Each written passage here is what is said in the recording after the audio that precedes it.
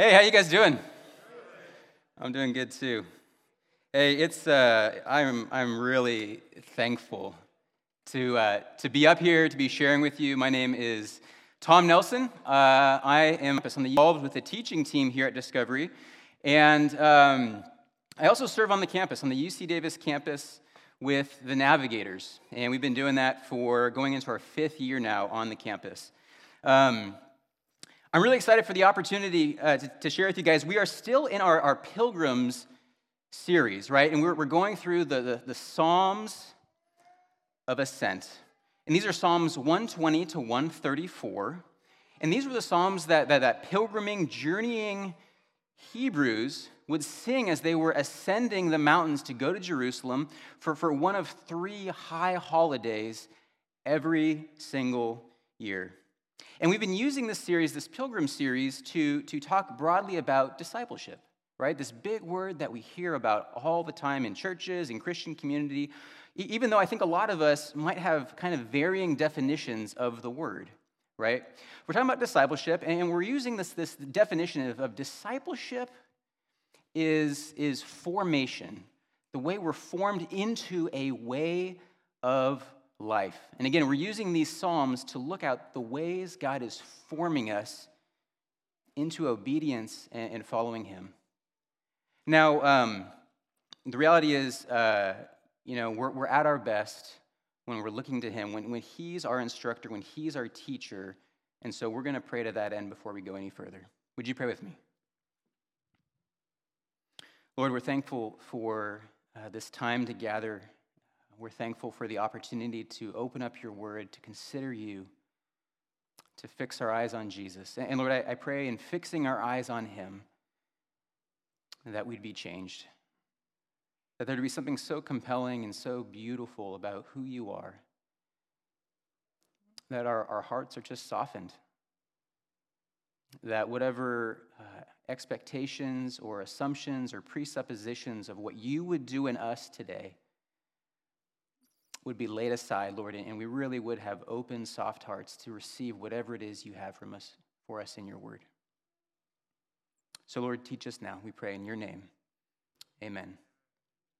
So the reality is, and something we've been hitting on over and over in this series, is that we're all being formed by something. Maybe it's the relationships we're in, the context we're in, the experiences we have, our interpretations of those experiences. The reality is that we are all, whether we acknowledge it or know it or not, we are all being discipled by something. We are all being discipled by someone. Now, I am a product of the 80s. I was born in the early 80s, and one of the things we know about the 80s is that it was a pinnacle of cinema, right? It was a pinnacle of cinema. And some of our greatest movies, we all would agree, right, came out of the 80s. One of those movies came out in 1984. And we're going to kind of use a clip in a minute here to kind of reorient us in this series. And that movie was The Karate Kid, okay? 1984, The Karate Kid, Ralph Macchio plays as Daniel, who, the lead up to this clip, he has gone to Mr. Miyagi and he says, hey, I want to learn karate. I want to learn karate. I'll do whatever it takes.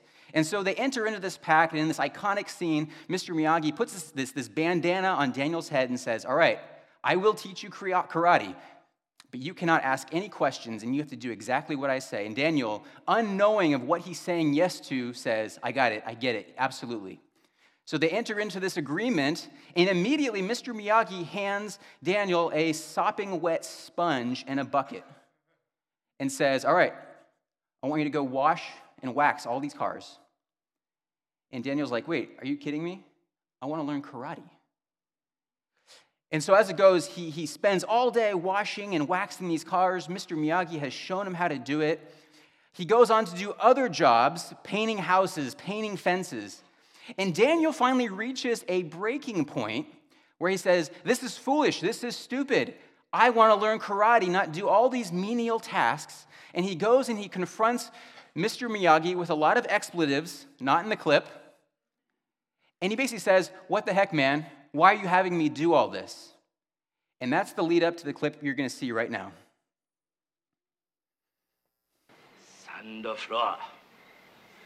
sand floor. Big circle, sand floor. Sand floor. Now show me wax on, wax off. Aye.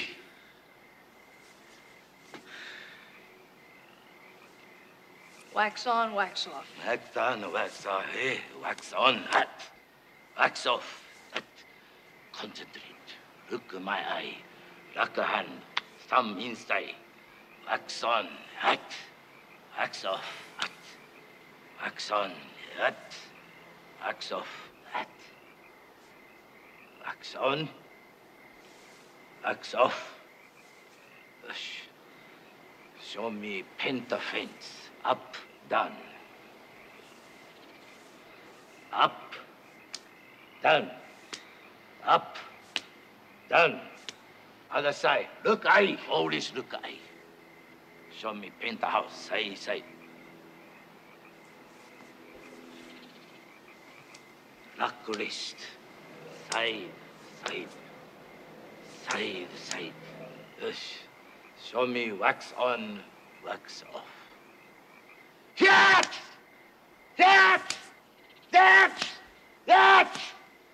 Show me pentafence. That!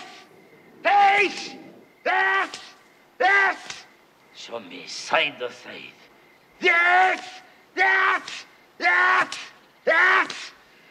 Show me sand or floor.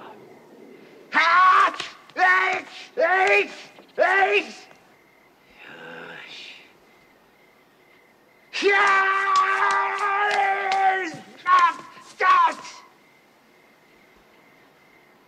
Oi. Look, I always look, I. Come back tomorrow. All right. Right, you guys? Okay, yeah. Karate Kid.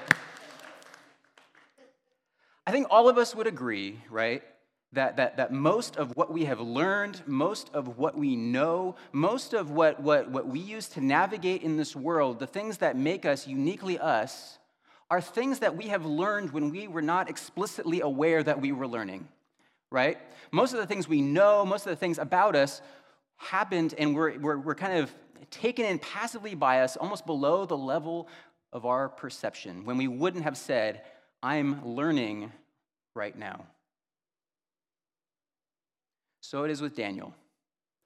He didn't understand that these experiences that didn't feel like learning were creating in him perceptions, convictions, practices that were going to shape who he was moving forward. Now, the title for our sermon today is Our Lasting Confidence. We're going to be looking at Psalm 125. It's a whopping 5 verses. And here's the thing. If you guys don't have a Bible, we have Bibles available for you.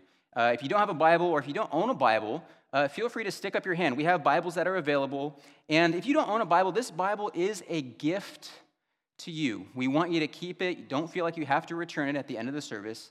This is for you. Put your name in it. It is now yours.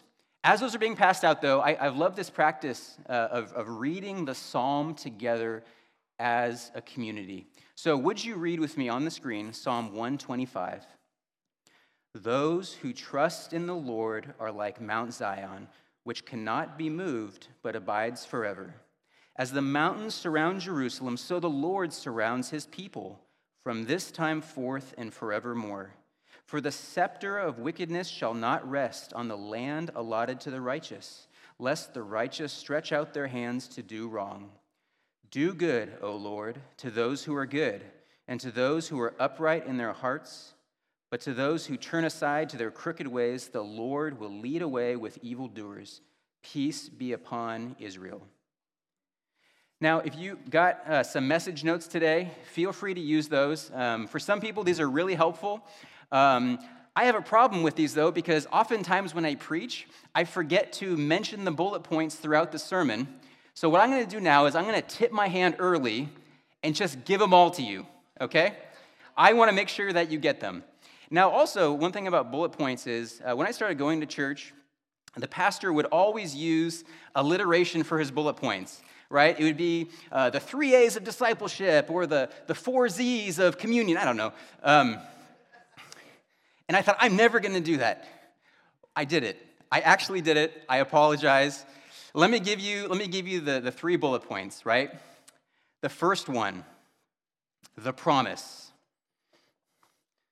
The first one is the promise. The second one, the people who received the promise.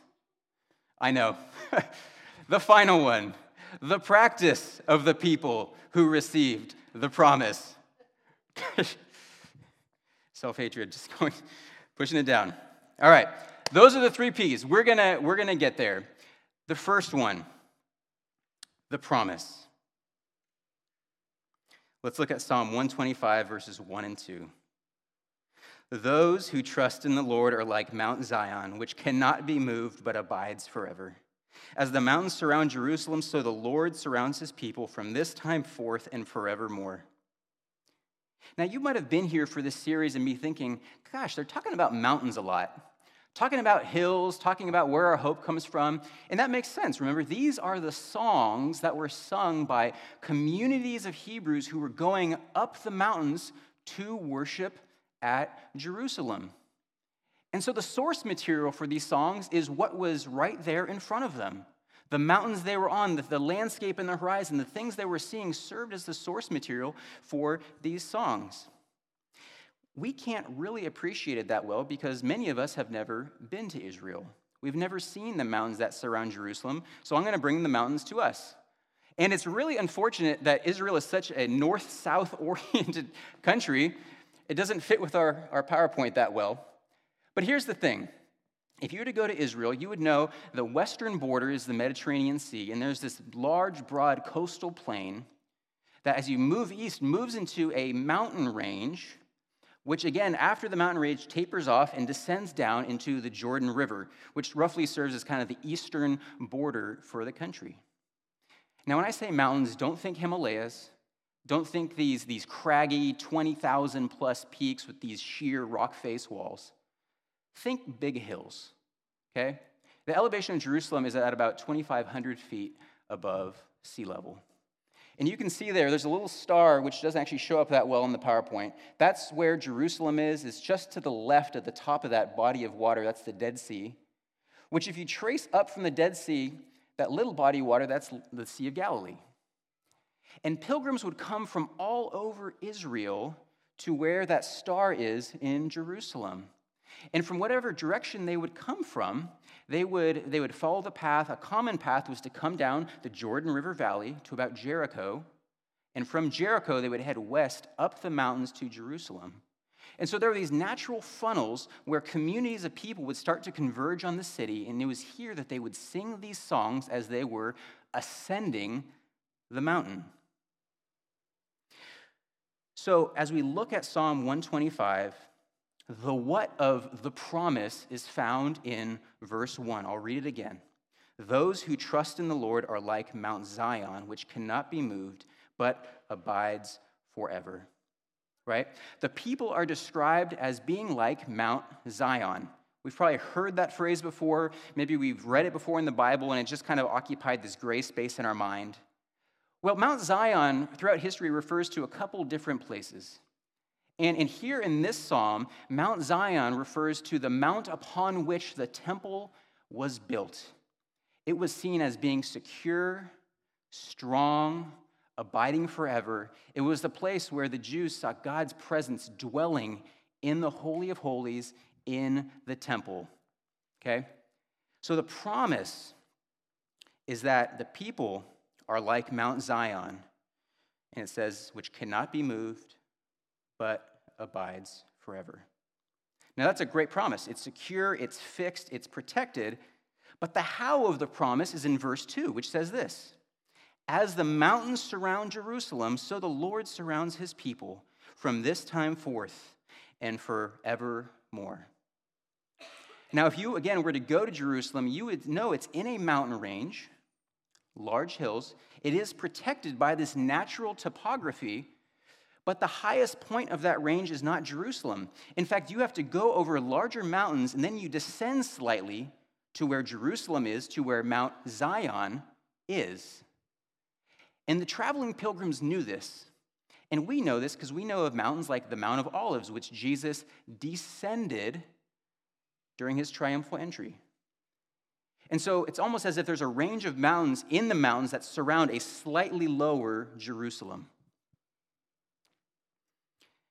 And so when it says in verse 2, as the mountains surround Jerusalem, these traveling pilgrims would have a very clear picture of what that means. Forevermore, everlasting, without end. You guys, it's almost as if the psalmist is going out of his way to show just how secure, how firm those who trust in the Lord actually are. Right? He basically says, hey, you are an unmovable mountain surrounded by more, larger, unmovable mountains forever. It is over the top. He is trying to paint a picture of supreme confidence that God protects his people. And that's why we're calling this our lasting confidence. But we're going to come back to this point. I want to say this. Christian, our lasting confidence is built on the strength of his promise, not on the strength of our convictions and obedience. Okay? We'll come back to that. I'll say it one more time. Our lasting confidence is built on the strength of his promise, not on the strength of our convictions and obedience.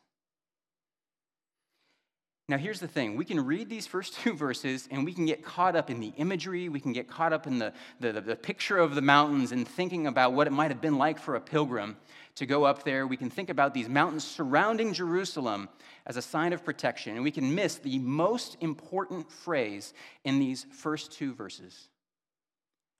And that phrase answers the question then, well, what is the prerequisite to get in on this promise? How does someone actually get in on this promise?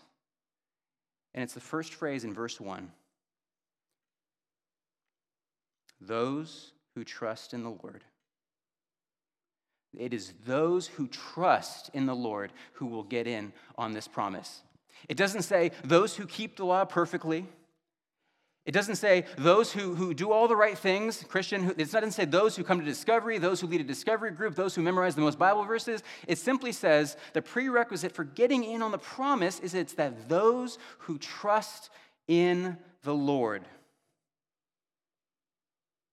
And so the question, again, at the end we're going to come back to is the question for you. What are you trusting in? What are you trusting in? And when I ask you what are you trusting in, I mean what are you really trusting in? Because there's a lot of things that I could say that I'm trusting in. There's a lot of things that I could broadcast on Facebook or Instagram that I'm trusting in. What we really trust in and what we want others to see us as trusting in often are miles apart. Sometimes it's financial security. Sometimes it's the approval of your parents.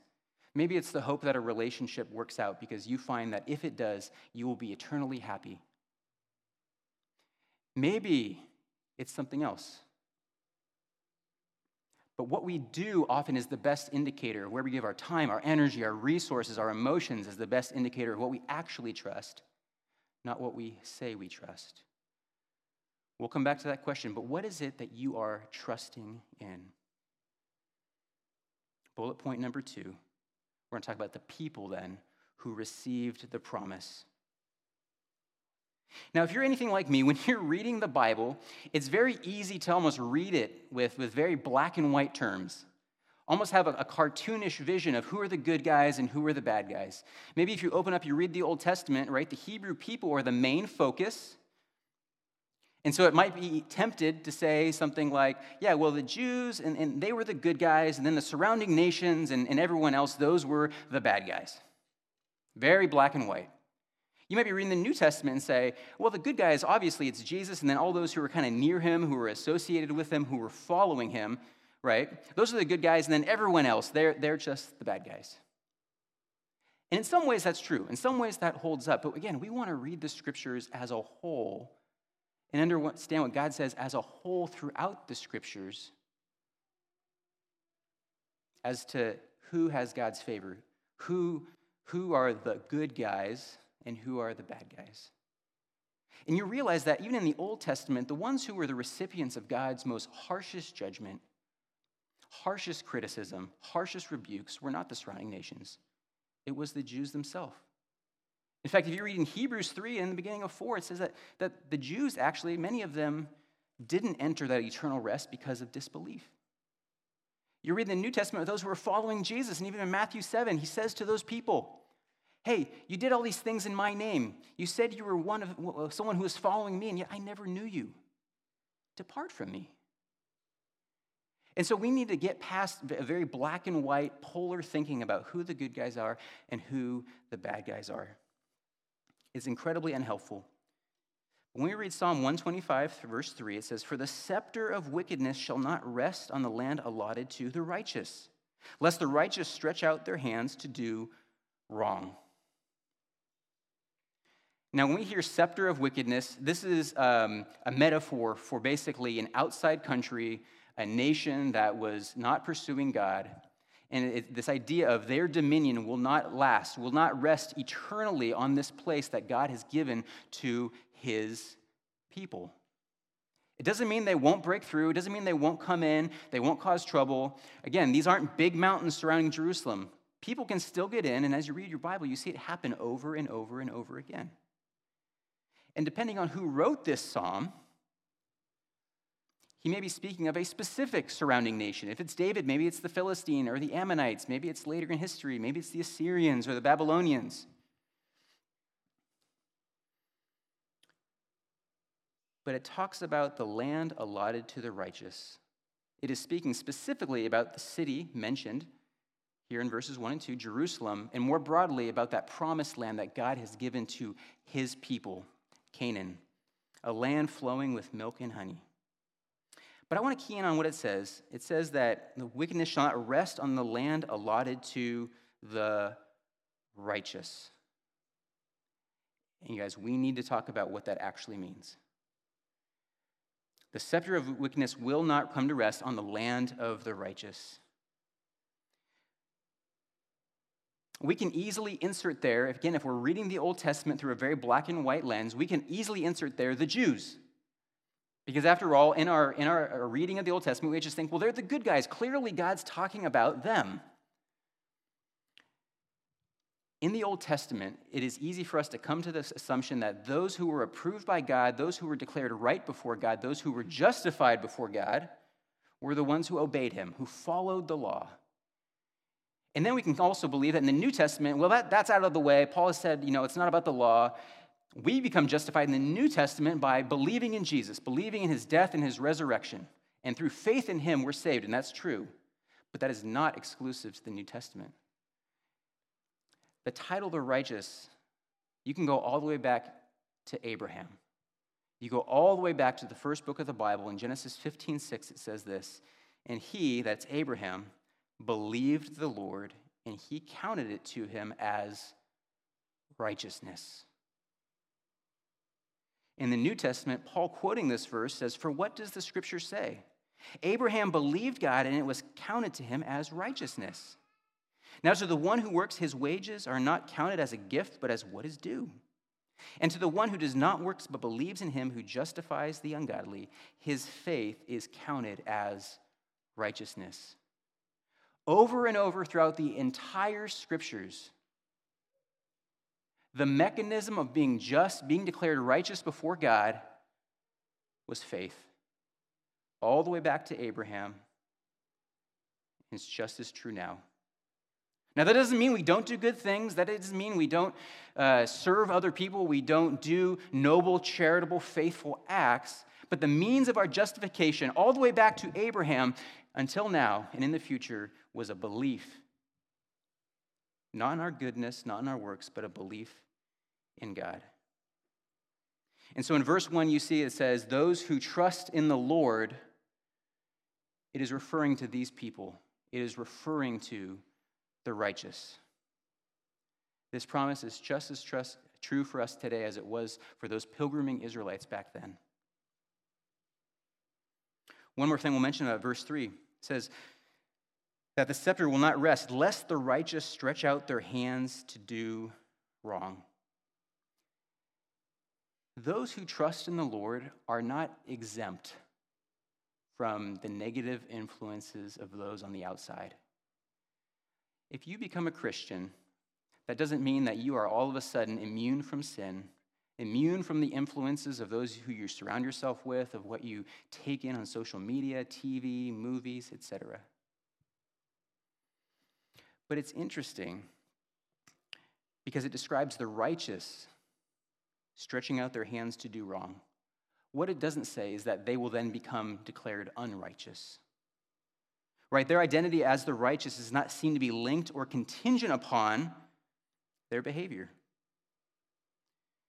Because, again, our lasting confidence is built on the strength of his promise, not on the strength of our convictions and our obedience.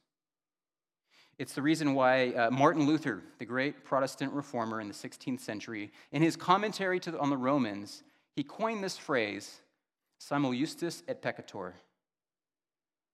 Christians are simultaneously just and a sinner.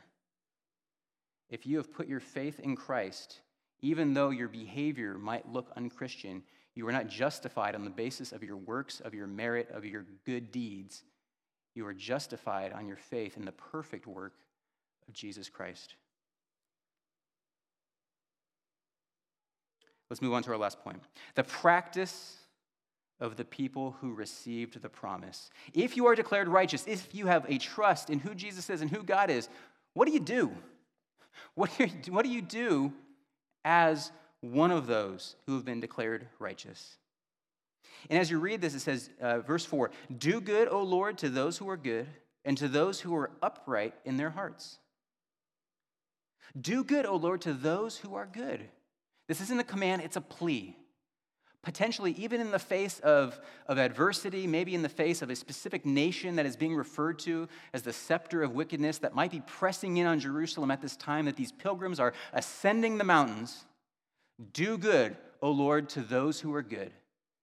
It's a plea for God's blessing. Now, this is one of those verses that it's really easy for us to abuse. It's really easy for us to abuse and think, okay, well, I'm going to do good things. I'm going to be nice to Caleb. I'm going to help Daryl out with his homework. And God's going to bless me. Because doesn't it say in Psalm 125:4 that God blesses those who do good? This is a verse that can be abused very bad, and it is abused by many churches. It's a verse that's referenced by prosperity gospel preachers who say, hey, if you're basically a good person, God's going to bless you. If you donate this amount of money, you can expect this much of a blessing in return. If you do good deeds, you will be rewarded in this life with health and with wealth and a whole host of other immediate, physical, earthly blessings. I don't know about you guys. I read this and I come across phrases like, to those who are good. The phrase, who are upright in heart, and if I'm honest with myself, I know right away, oh boy, we got a problem. And maybe if you're honest with yourself, you realize, I have a problem too. Here's the problem. Elsewhere, even in the Psalms of Ascent, Psalm 130, verse 3, the psalmist writes, if you, O Lord, should mark iniquities, O Lord, who could stand? He said, Lord, if you were to take us to task for our sin, for our disbelief, our disobedience, who could actually stand up to that judgment? The answer to that reciprocal question is no one. A little bit later, David, Psalm 143:2 says this, enter not into judgment with your servant. He's speaking of himself, a self who later was described as a man after God's own heart. He says, for no one living is righteous before you.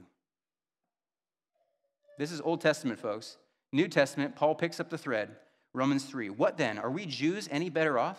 No, not at all. For we have already charged that all Both Jews and Greeks are under sin. As it is written, none is righteous, not one. And here Paul is quoting David in Psalm 14 and Psalm 53. No one understands. No one seeks for God. All have turned aside. Together they have become worthless. No one does good, not even one. Now you can see the problem that verse 4 poses for all of us. The question then is, so who then? Who then is the recipient of the blessing of God's goodness in verse 4? It would seem from this, no one.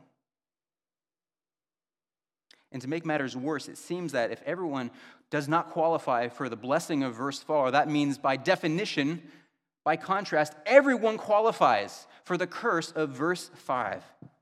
Which says this, but those who turn aside to their crooked ways, the Lord will lead away with evildoers.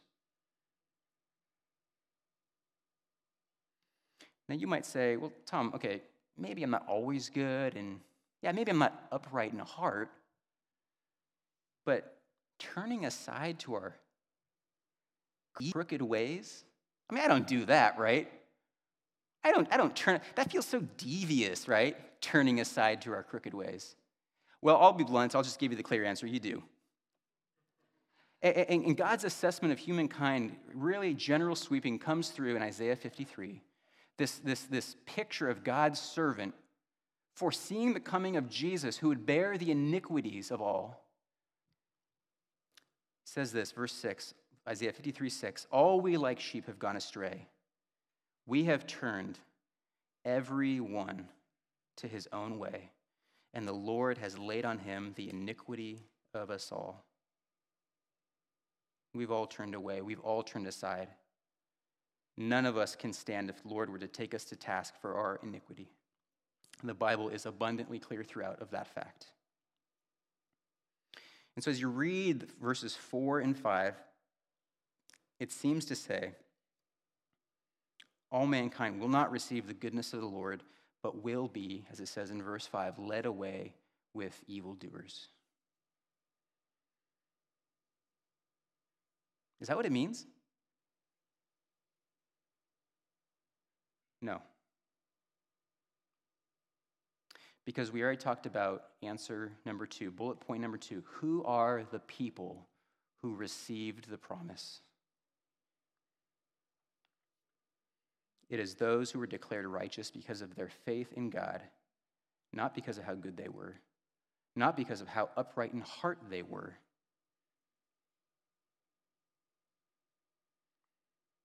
But because of who they believed, who they trusted in, who they were looking to for their identity, their confidence, their hope, their security.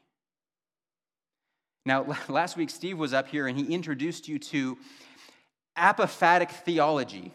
Anyone remember that? Apophatic theology? Big word, fancy word. Well, I want to introduce you today to a different theology. Honestly, to be fair, it's not a theology that gets talked about as much in like the highbrow theological scholarly circles. I call it Curious George theology. Okay?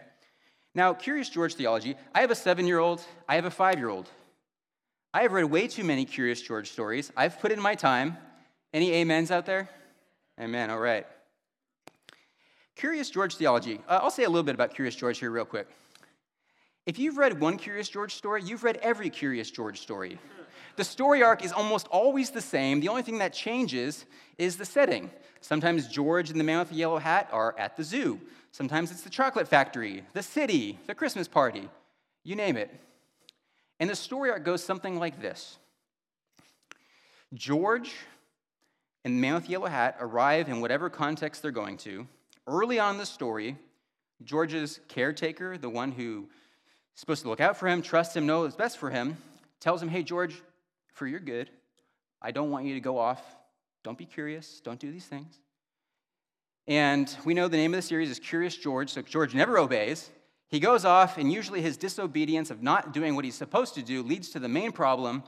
And then the second half of the story is always George somehow fumbling into the solution so that he is rewarded at the end for being the hero. So, for example, Curious George goes to the zoo. George and the man with the yellow hat go to the zoo. They arrive, and immediately there's a problem. The exotic bird has escaped from its pen, the new exhibit. And so the man with the yellow hat tells George, George, stay here, stay safe, don't get into trouble. And he leaves. Why does he always leave? Where is he going? Suspicious, I know. Not the point of the sermon. But for George's good, he tells George to stay. Does George stay? No, he doesn't stay. In fact, very early on, he leaves and he goes starts feeding the animals peanuts. He's feeding animals to the alligators, the giraffes, the monkeys, even though all the signs say, do not feed the animals. A zookeeper sees George and says, stop doing that. You're not supposed to do that. And he starts chasing George. George is now afraid. He doesn't want to be held accountable for his actions. And he goes and he hides. He hides in a number of different settings. And eventually he hides in a bush. And lo and behold, next to him in the bush is the exotic bird. George finds the bird. And the end of the story is he is exalted as the hero. He is richly rewarded. He is seen as the good guy, the hero of the story. And that's how all the stories end. George is given the keys to the city. He's first in line at the zoo exhibit. He's given a box of chocolates. And I hate it.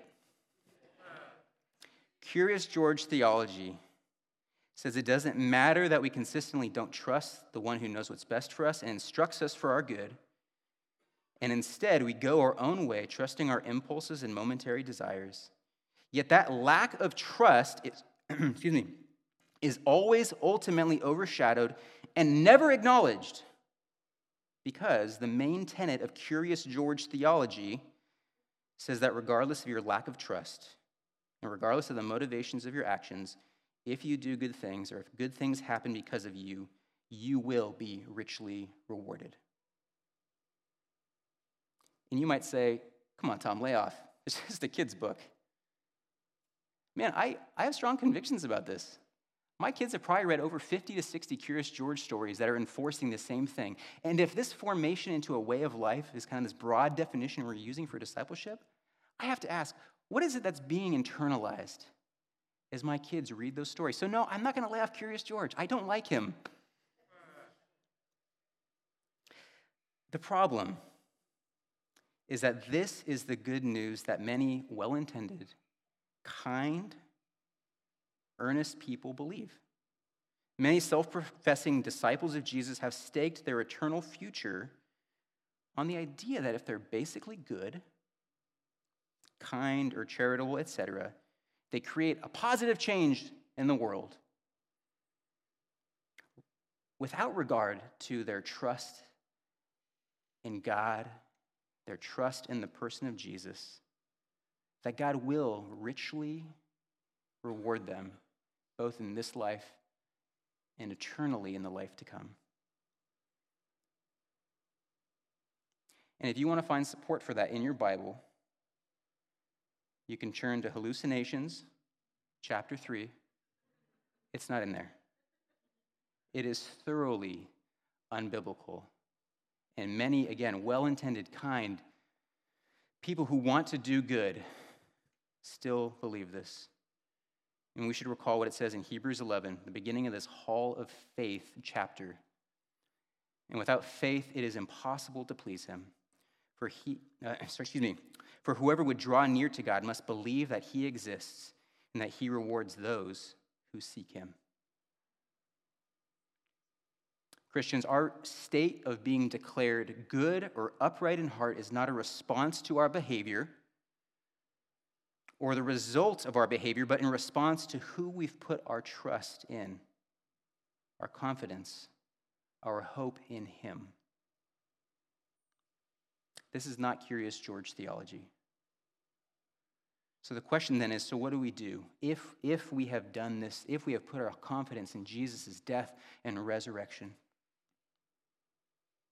our belief is firmly fixed in him, our final good, our hope for eternal life is fixed in who he is and what he's done. What do we do? Well, Ephesians 2:8 tells us, for by grace you've been saved through faith. And this is not your own doing. It is the gift of God, not as a result of works, so that no one may boast. For we are his workmanship, created in Christ Jesus for good works, which God prepared beforehand so that we would walk in them. Again, we are saved through faith. But then look at verse 9, beginning. It is not a result of our works, but then look what it says in verse 10. It's underlined up there. It's not a result of works, but it leads to good works. It's not one or the other. We're saved by faith, but it always leads to good works. What you ultimately trust in will dictate what you do. Always. If your greatest trust is in financial security, it will inform your actions. You will pursue that thing which you're putting your confidence in. If your ultimate trust is the affection or validation or love that comes from a certain person, your actions will dictate and will be dependent upon that conviction. Even our good works are born out of that salvation which was accomplished through faith alone. And this gospel message is that our lasting confidence is that our secured, eternal, forever state of being declared good or upright in heart is not based on our works, deeds, or efforts to become righteous before God. But as pilgrims, as disciples of Jesus, our eternal security, right, as the mountains surround Jerusalem forever, is based on his righteousness, which was given to us exclusively through our faith in him. And so if you go back to Psalm 125, we realize those bottom circles right there, we already agree, I think, none of us qualifies on our own to be called that.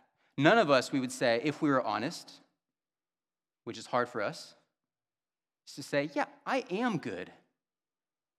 I'm really good. None of us, I think, would, if we were really honest, would say, I am upright in heart.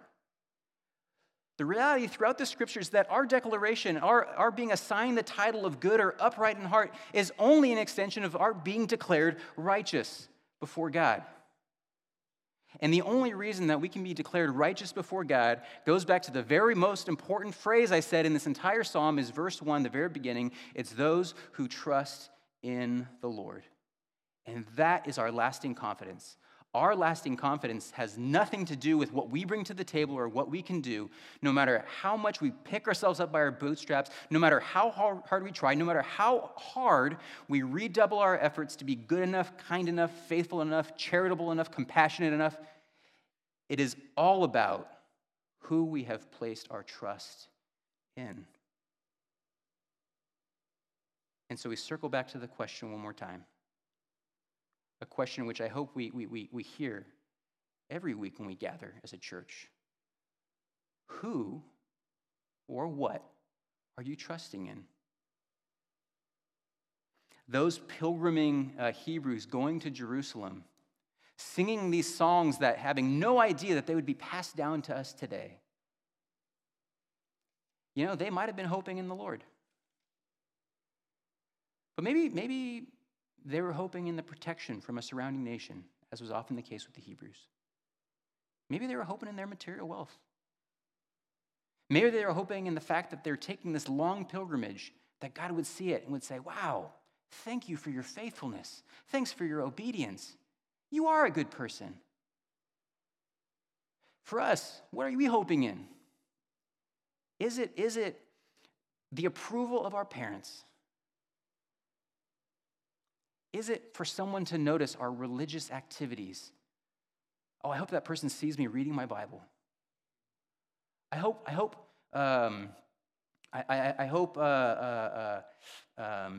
say the right things when I pray so that people think I'm really spiritual.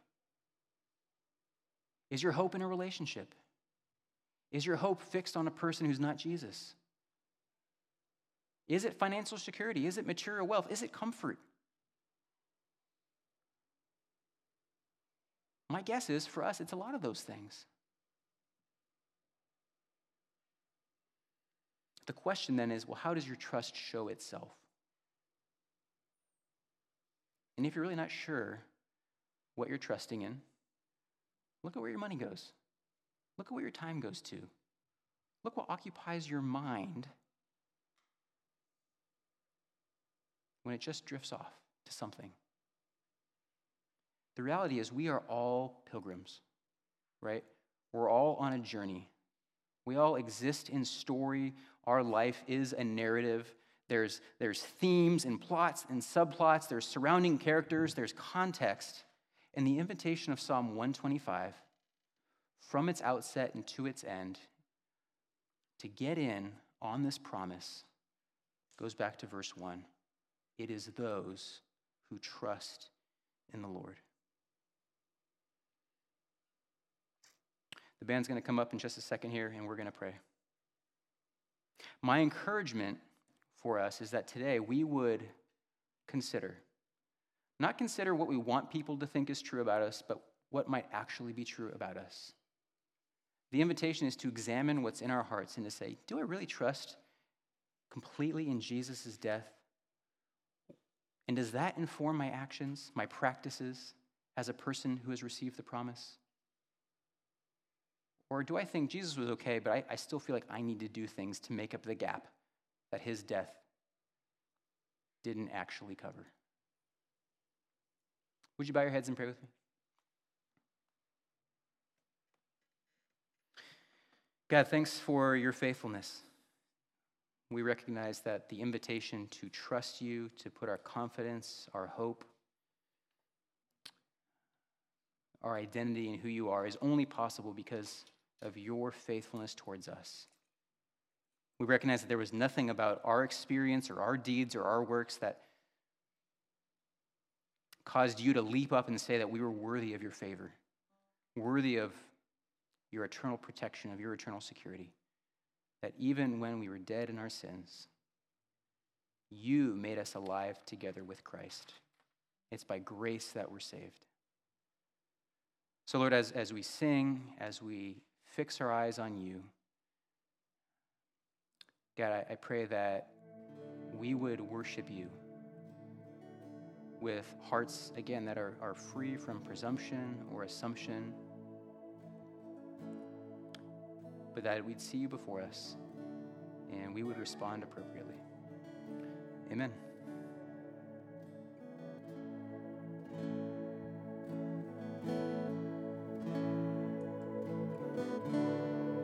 We're going to enter into